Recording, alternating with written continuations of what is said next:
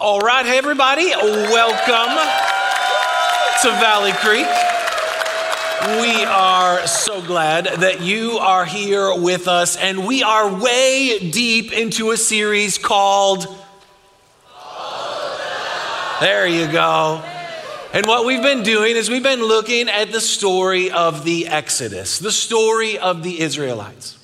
A people who were enslaved for hundreds of years, a lost, lonely, and broken people. And God comes to them, not because they were good, but because he was good.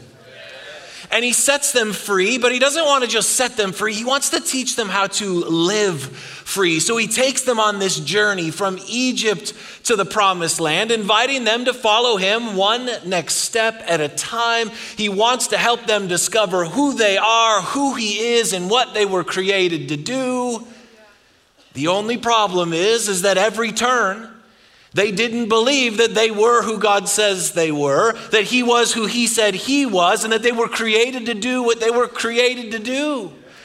And they always wanted to go back to Egypt, back to the past, back to what was comfortable and convenient. It's like they would follow God, they would wander off in the things of the world, their life would fall apart, they'd panic, they'd cry out to God in his goodness and his grace, he would rescue them, and the cycle continued over and over again.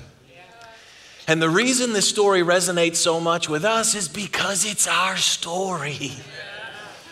We are a lost, lonely, and broken people with no ability to set ourselves free. And God comes to us not because we are good, but because he is good.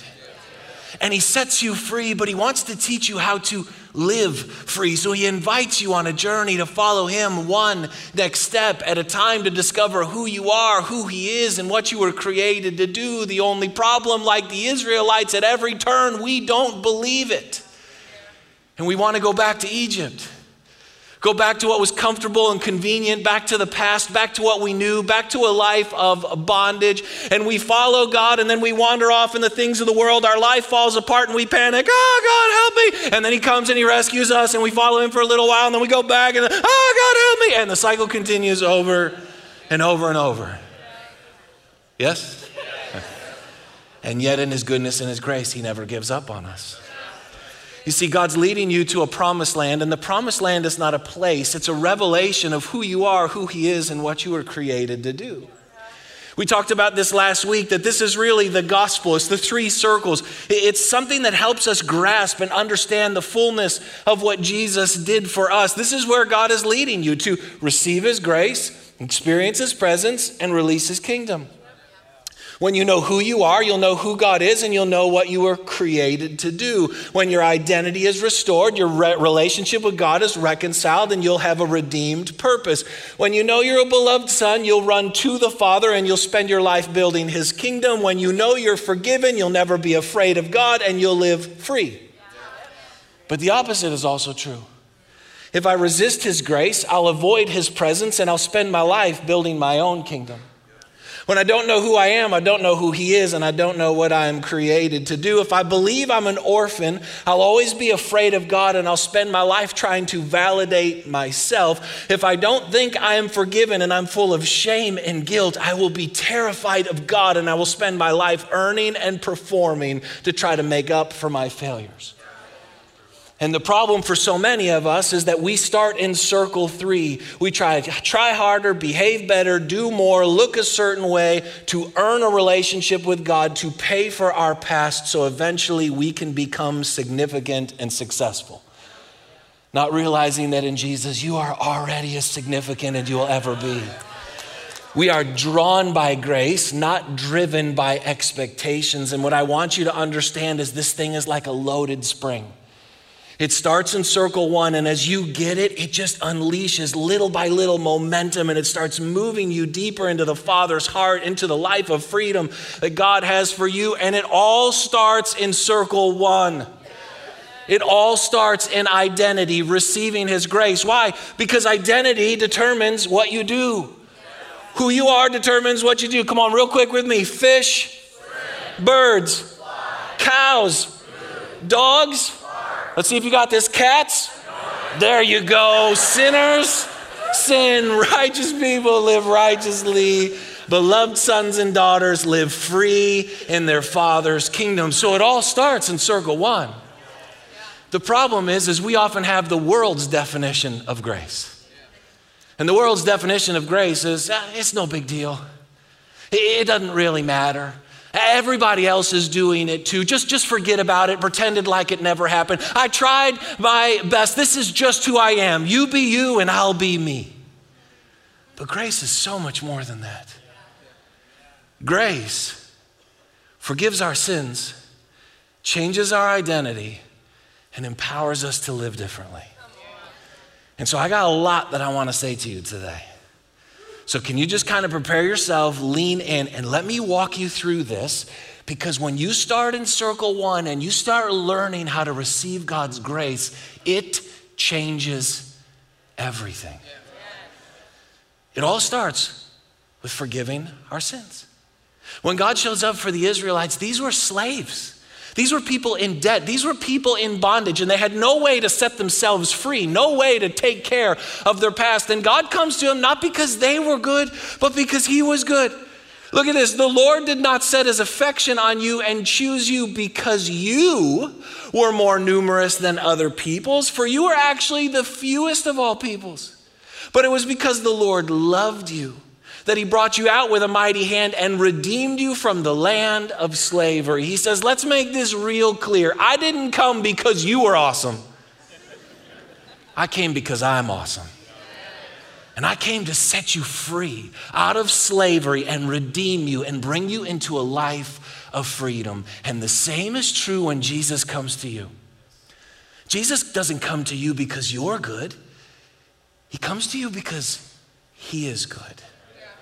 And he comes and he moves in our lives. We're the least deserving, least expecting people, the fewest of all. We haven't done anything right. We didn't earn it or we didn't deserve it. But he comes to us anyways. And when Jesus hung on the cross and said, Father, forgive them. They know not what they do. It is finished. In that moment, all your sin, all your shame, all the separation that you have with God was finished, taken care of once for all time. All your sins, past, present, and future, have already been forgiven in Jesus. The things you used to do, the things you're struggling with now, and the mistakes you'll make in the future, they've already been forgiven in Jesus. You say, how is it possible that a sin I haven't even committed has already been forgiven? Well, it was 2,000 years ago when Jesus said, it is finished. All your sins were in the future then. And that's how great Jesus is. Come on, look at these verses. For I will forgive their wickedness and will remember their sins no more. The sins you can't seem to forget are the ones God says he can't seem to remember. That thing from 20 years ago, that thing you did last night, that thing that holds on to the shame, the guilt, the condemnation in your life. Yeah, that one, that's the one God says in Jesus, he can't even remember it because it's already been paid in full. So why do you insist on holding on to something God says he's already forgiven?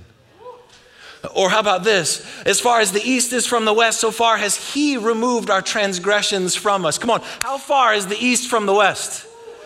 It's infinite. That's how far he has removed your sins from you.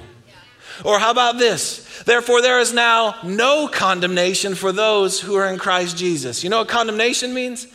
It means to be accused, found guilty, and deserving of punishment. Do you know Jesus was condemned on the cross? He was accused, found guilty, and was punished for your sins. And because he was condemned on the cross, you now can't be condemned by God because he can't punish the same sins twice. They've already been taken care of by Jesus, not because you earned it or deserved it, but this is what grace does. And this is how it changes our lives. If we confess our sins, he is faithful and just to forgive us our sins and cleanse us from all unrighteousness. God wants us to remember that in him we are already forgiven and set free, so we don't have to live with things in the dark. We can bring it right to him, knowing that in him we have already been forgiven in Jesus' name. Are you with me on this? Grace forgives our sins. Not just like the little baby ones, like all of them. And not just the really big ones that we're ashamed of, but the little baby ones too. All of them. Say it with me. All of them. That's how many. I mean, do you remember the Passover? It's the final plague before God sets the Israelites free, and he tells them to take a spotless lamb, to kill it, to take its blood and put it on the doorposts of their house, and then to stay inside that house. He said because on that night he was going to pass over all of Egypt, and all the firstborn would be killed, but all who were under the blood would be safe. And what was that a picture of? The lamb is a picture of Jesus, the Lamb of God who would take away the sins of the world. The doorposts are a picture of the cross and the blood of God that if we rest under, we are safe. And here's what I want you to see when he tells them, he says, the blood will be a sign for you. The blood is not a sign for God. He already knows what's happened. He already knows what he has done. The blood is a sign for us on your houses where you are. And when I see the blood, I will pass over you. In other words, when God looks down and he sees us under Jesus, he sees the perfection of Jesus. And when we look up and we see the blood, it's a sign for us to remind us that we have already been fully forgiven and completely free in Jesus' name. This is huge. The sign was not for God. It was for them. It's like wearing a ring. It's a sign to remind you you're married. It's like, why do you have calendar appointments? To remind you you have somewhere important to go. Why do you write little sticky notes with things? To remind you of something that's important to you. The blood is a reminder that in Jesus you are fully forgiven and completely free. So how does he forgive your sins? When you simply receive his grace. Forgiveness is a choice God has already made. Receiving his grace is a choice you now get to make. Are you with me on that? So it all starts with forgiving our sins, but it doesn't stop there. It changes our identity. When God sets the Israelites free and he brings them out of Egypt, do you know that it says that they leave with all the gold of Egypt? This is amazing to me. They've just spent 400 years as poor slaves, and they get set free, and God moves in the hearts of the Egyptians to give them all the gold. So they literally leave as rich sons. They spent their lives as poor slaves with nothing, and they leave with rich sons. He canceled their debt, forgave their sins, but he credited their account. He blessed them in the heavenly realms with all the spiritual riches, and the same thing that he does for us. In fact, look at this. It says, you will be for me a kingdom of priests and a holy nation. Catch the radicalness of this. They had just spent hundreds of years as slaves making bricks for Pharaoh. He sets them free, and they are now sons and a kingdom of priests, a holy nation, and they have all the wealth of Egypt. Does that sound radical? That is a radical identity change. And that is a prophetic picture of how radical the identity shift God does in you and me when we actually receive the grace of Jesus. Come on. Therefore, if anyone is in Christ, he is a new creation. The old is gone, the new has come. New creation is literally the word metamorphosis. It's like a caterpillar turning into a butterfly. It is such a complete identity change. It's a new nature, a new reality that no one would ever confuse a butterfly with a caterpillar.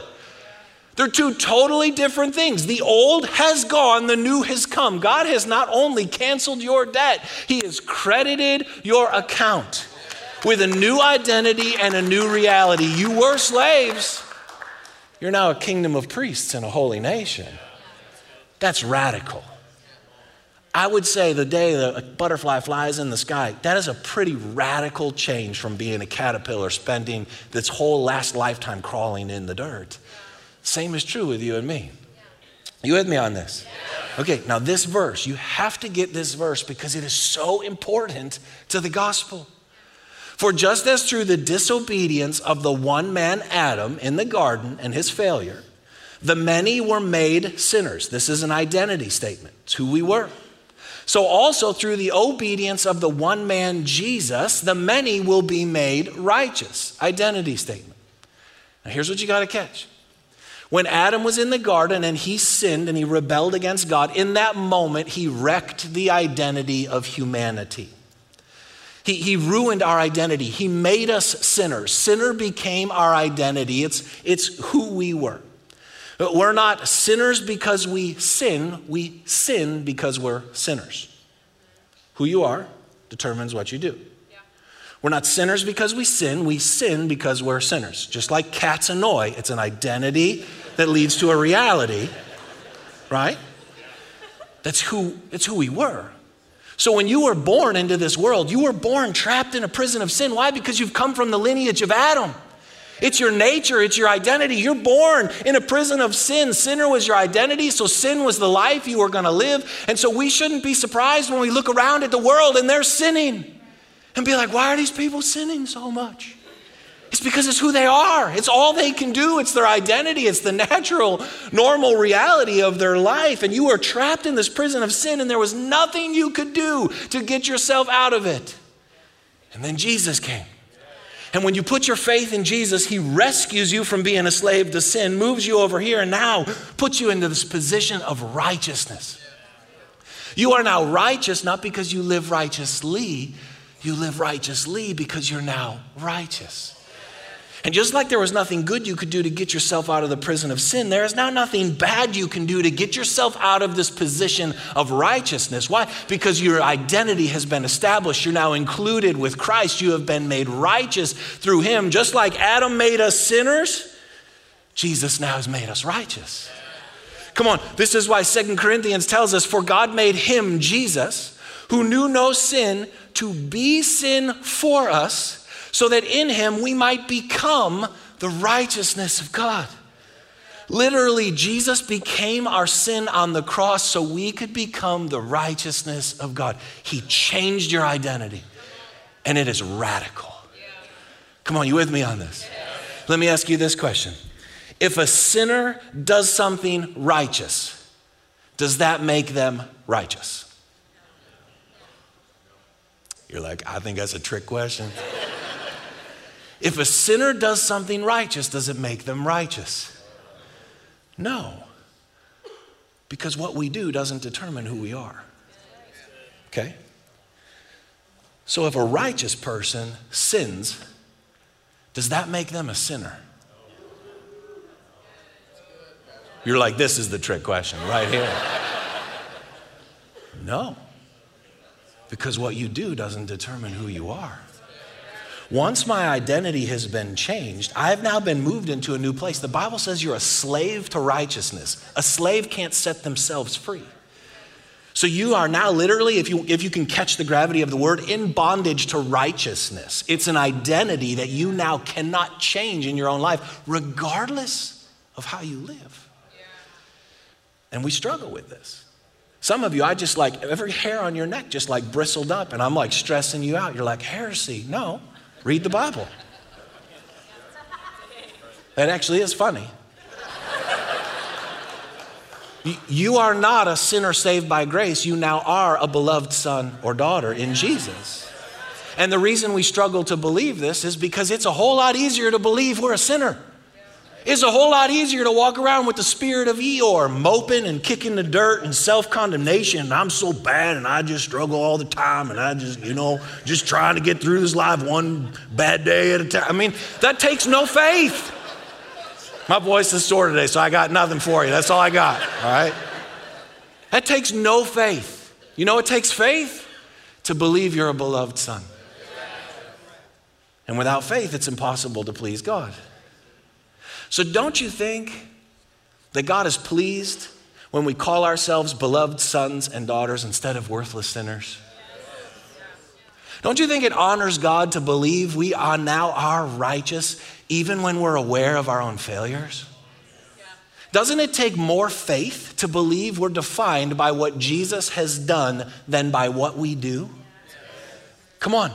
Humility is not putting yourself down. It's agreeing with what God has said. That's humility. That's when pride goes away. It's no longer, well, no, but I know what I've done, so I'm going to define myself by my faith. Humility is just choosing to agree with what God has already said, regardless of how I feel. Come on, you with me on this? Come on, if the Holy Spirit dwells in you, that means you now are holy. If I'm now the temple of God, that means I must be set apart.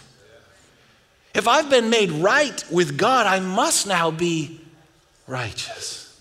If he says he will be a father to me, the only conclusion is that I must be a beloved son or daughter. Come on, this is why some of you wonder, why don't we spend more time preaching about sin here? Here's why. Because why do we want to spend all our time preaching against your old nature? Faith comes by hearing. So whatever I'm hearing, my faith in that thing grows. None of us need more faith in our old identity. None of us need more faith in how bad we used to be and the sinner and the prison we were in and all the struggles and the brokenness and the darkness. You know what we need? We need people calling to the new nature in our lives, calling us out of the dirt to soar in the sky and say, that's who you were. This is who you now are. And I know you're doing all the things you want to do, but that's not who you are. It doesn't define you. Yeah, what you did last night, you're still in the prison of righteousness. And that's what starts to change us. Come on. This is why it says, because as he is, so we are in this world. We're included in Christ, which means everything that's true of Jesus is now true of us. Because he is loved, so am I. Because he is righteous, so am I. Because he is set apart, so am I. Everything that's true of Jesus is now true of you. He's not a picture of who you can become if you strive and struggle and strain and do better and do more really hard. No. He's a mirror of who you now are. And the more clearly you see Jesus, the more clearly you see yourself. In fact, when Jesus was baptized and he came up out of the water, the Father spoke from heaven and said, "This is my beloved Son in whom I am well pleased." This is really important. Jesus' primary identity was beloved Son. Jesus, creator of the universe, sustainer of all things, the author of life, savior of the world. And yet his primary identity was beloved Son. He was totally content to live as a son in dependence upon his Father, in trust, in peace, walking in intimacy, going and moving and being in submission and surrender to his Father. Jesus didn't need from the world what he already had in God. So it didn't matter if the crowd accepted him or rejected him because he already knew who he was. He had nothing to prove.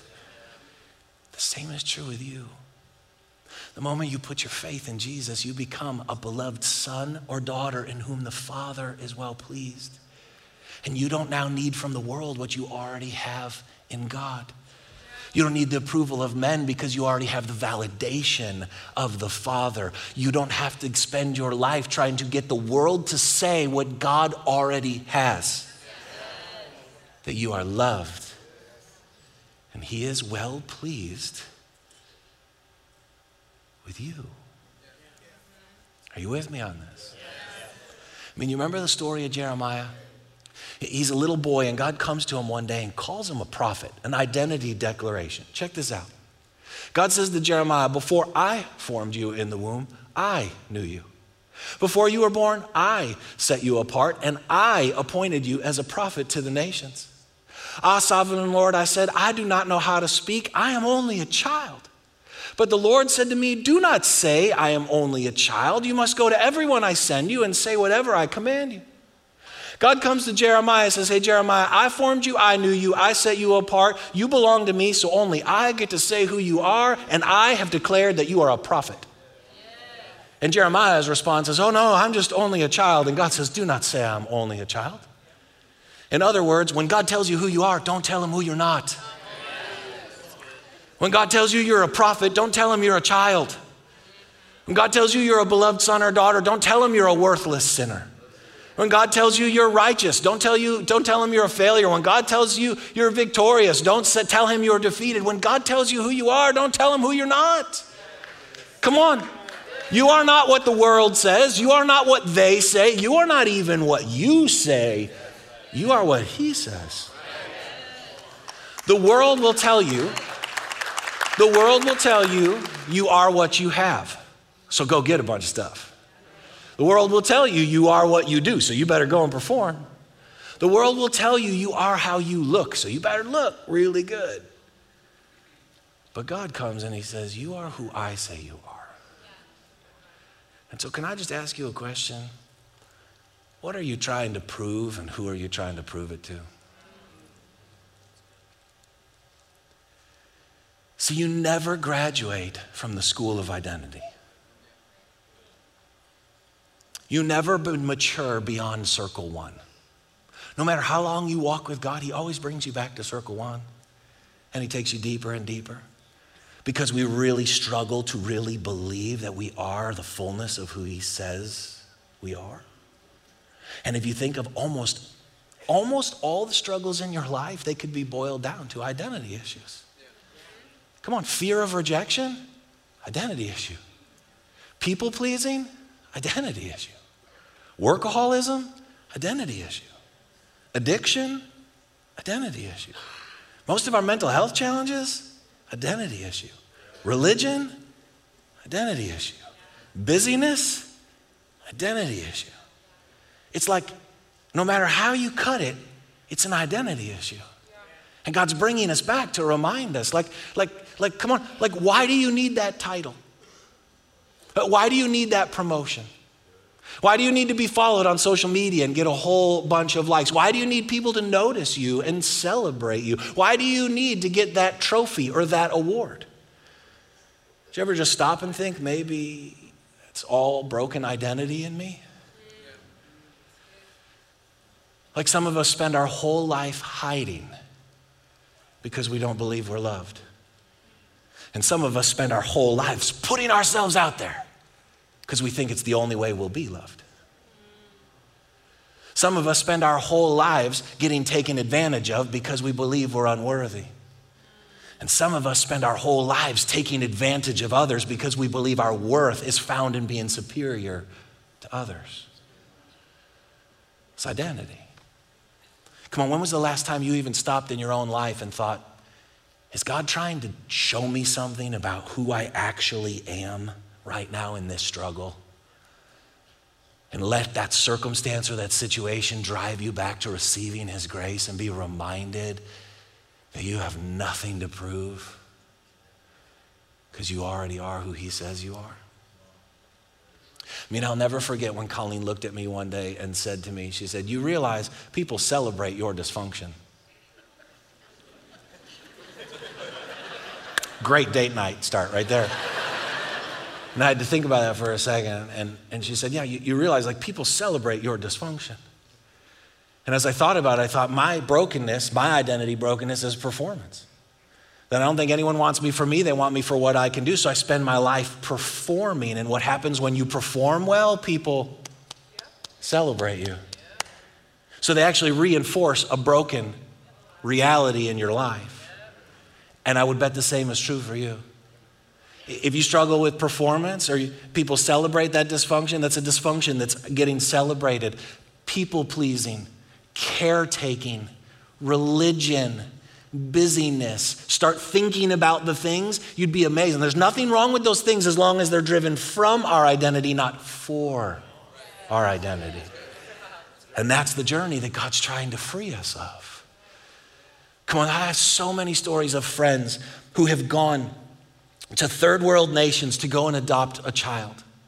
And they go at great cost and great expense to rescue this child out of heartbreaking third world, terrible conditions. And they bring the child home and the identity has changed. They have a new name, a new reality. They brought into a new nature. They're now a part of this family. But my friends have told me how they still live like they're in the orphanage. They won't share toys with other brothers and sisters. They hide food all over the house because they're not sure when they're going to get fed again. They won't receive or give any affection. And they've told me how they've had to sit down and walk the child through and show them all the toys and say, see all these toys? They all belong to you. You can play with them whenever you want.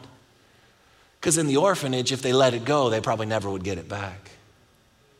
And then they would have to walk them to the cupboard and open it up and show them all the food and say, see all this food, it belongs to our family. You can eat whenever you want. Because in the orphanage, they had to stash food because they never were sure when they were going to get fed again. And then they told me how they'd grab the son or daughter and hug them and not let them go as they tried to squirm away and said, feel this hug no matter where you go or what you do. I will never stop loving you. Because in the orphanage, they were constantly rejected by everyone all the time.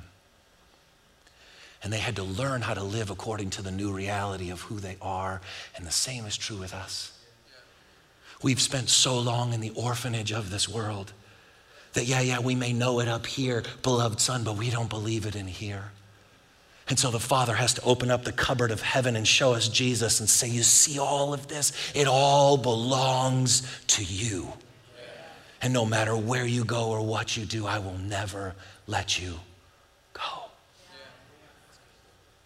Because your identity has been changed. And so the question is are you living that way? Do you live more like a spiritual orphan or a beloved son or daughter? And it's great that you could walk around if you're a part of Valley Creek and quote, beloved sons and daughters. That's great. I don't really care at all if you got it here. Just look at this. Do you see God as master or as a father?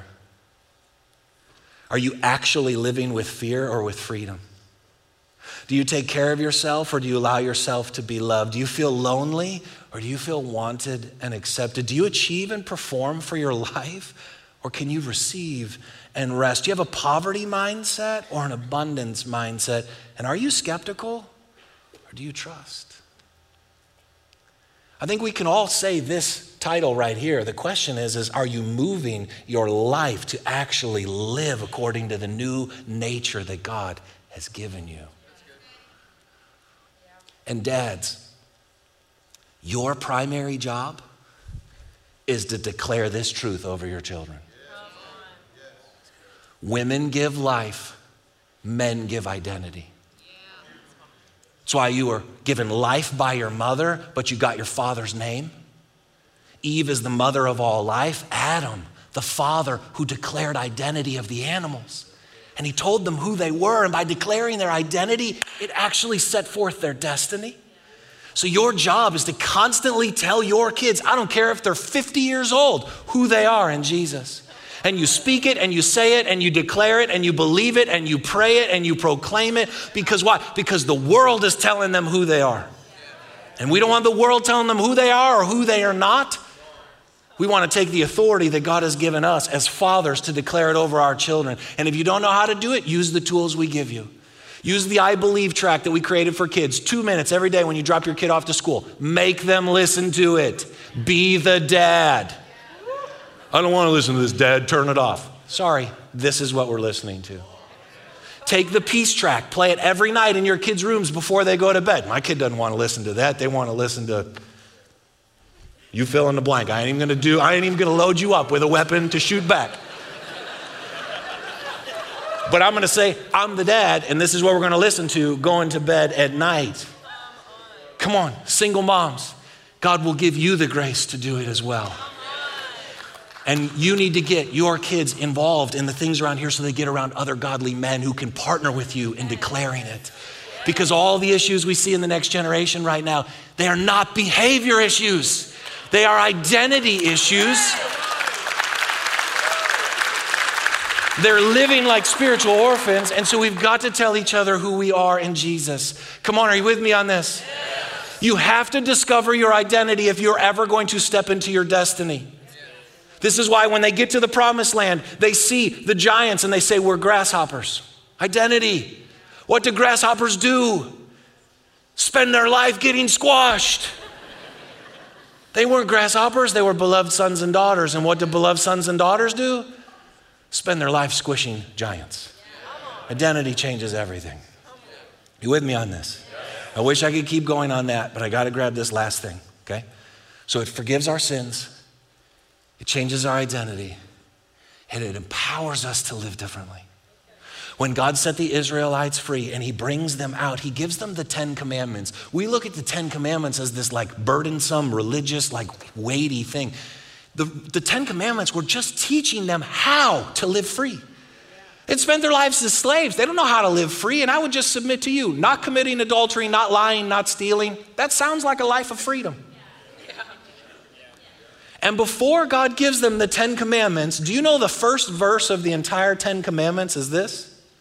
I am the Lord your God who brought you out of Egypt, out of the land of slavery. Grace. The entire 10 commandments, the law, even starts with grace.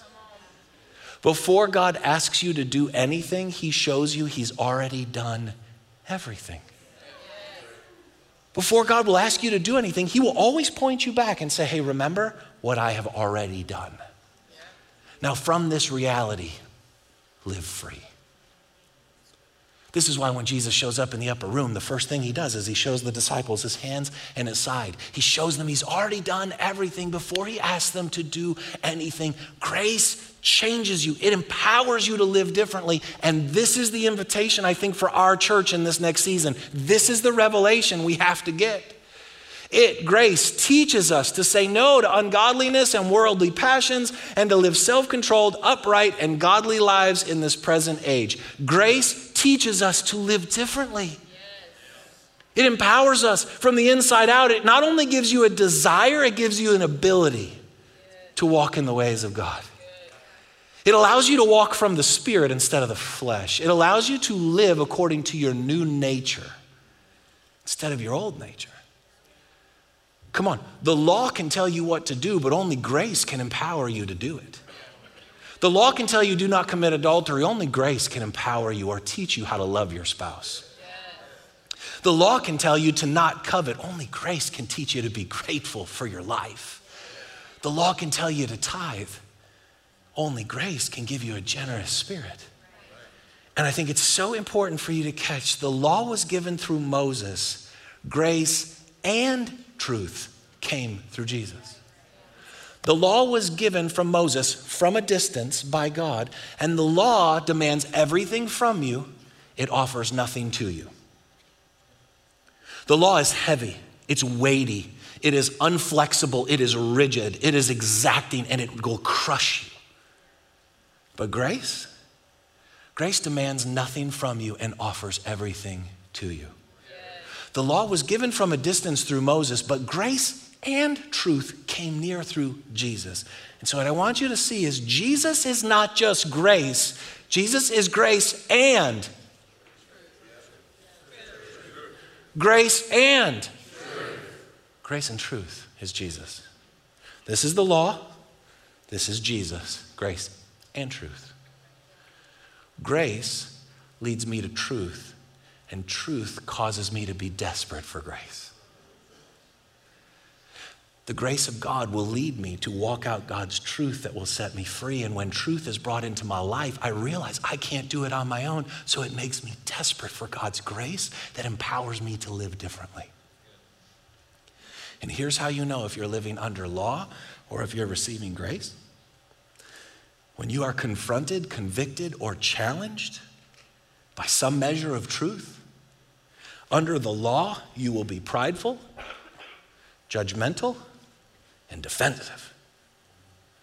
Under grace, you will be desperate and hunger with humility for the grace of God to empower you to walk out that truth.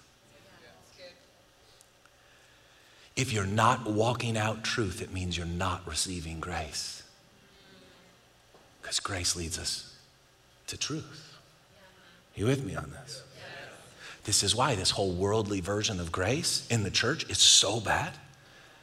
Like, it's not a big deal. It's okay. Everyone else is doing it. I did my best. It's just who I am. You be you. I'll be me. That is a misunderstanding of grace at best, a flat out rejection of grace at worst. I mean, look at this. Just stay with me for just 2 more minutes. For sin shall not be your master, because you are not under the law, but under grace. What then? Shall we sin because we are not under the law, but under grace? By no means. Thanks be to God that though you used to be slaves to sin, you wholeheartedly obeyed the form of teaching to which you are now entrusted. You have been set free from sin and have become slaves to righteousness. Paul flat out says, hey, just because you're under grace doesn't mean go do whatever the heck you want. He says, if you actually get grace, you realize you have a new nature, a new identity, and you're now empowered to not crawl in the dirt, but to soar in the sky. And even when we mess up and we fall, we go right back to the beginning. He's already forgiven my sins and changed my identity so I can get back up again and be empowered to live differently. It is a totally different way of thinking. In fact, what Paul says is, but by the grace of God, I am what I am. Forgiven and identity changed. And his grace to me was not without effect. No, I worked harder than all of them. Yet not I, but the grace of God that was within me. This could be a life verse. He basically says God's grace forgave him and changed him, and it wasn't without effect. He worked harder than all of them. You know what that means? It means he lived differently than everyone else around him. Because if your life looks like everyone else's, then you have to ask yourself, am I actually receiving grace? Because grace of God is not without effect. It works within me and empowers me to live a completely different reality. Yeah. How do kids grow? They eat. And as they eat, they begin to grow and change before your very eyes. How do you mature in the Lord? You receive his grace, and it begins to change you from the inside out. And before you know it, you start to live completely different than the world around you and the way you used to live, because the grace of God changes us from the inside out. It leads us to truth. The truth makes us desperate for more grace, and it starts this amazing cycle that leads us into the life of freedom that God has for us. You with me on all of that? This is it. A lot of extra verses there. There is a big difference between being set free and living free. There is a big difference between knowing you're forgiven and living like you're forgiven. There is a big difference between having a restored identity and living like your identity has been restored. And there is a massive difference between knowing about grace and receiving God's grace.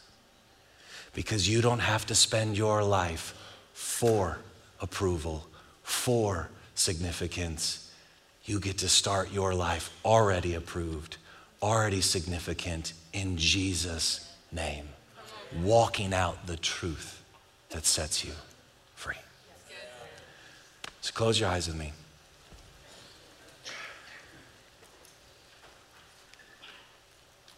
Come on, what does God want to say to you? Not even necessarily in this moment, but this week. I drove us all the way to the end. I took up all of our time today. So here's just what I want to ask you to do. Would you take some time this week and just ask God if you're receiving his grace? Or where you could open up your life to receive some more of it? Would you just take some time this week to just be aware that his grace has already forgiven you, that it's already changed you, and that it's empowering you to live differently? So Holy Spirit, would you come and work in our lives and show us the grace of Jesus, what he has done, and what it now means for us. Teach us to not just be set free, but to live free. In Jesus' name we pray. Amen.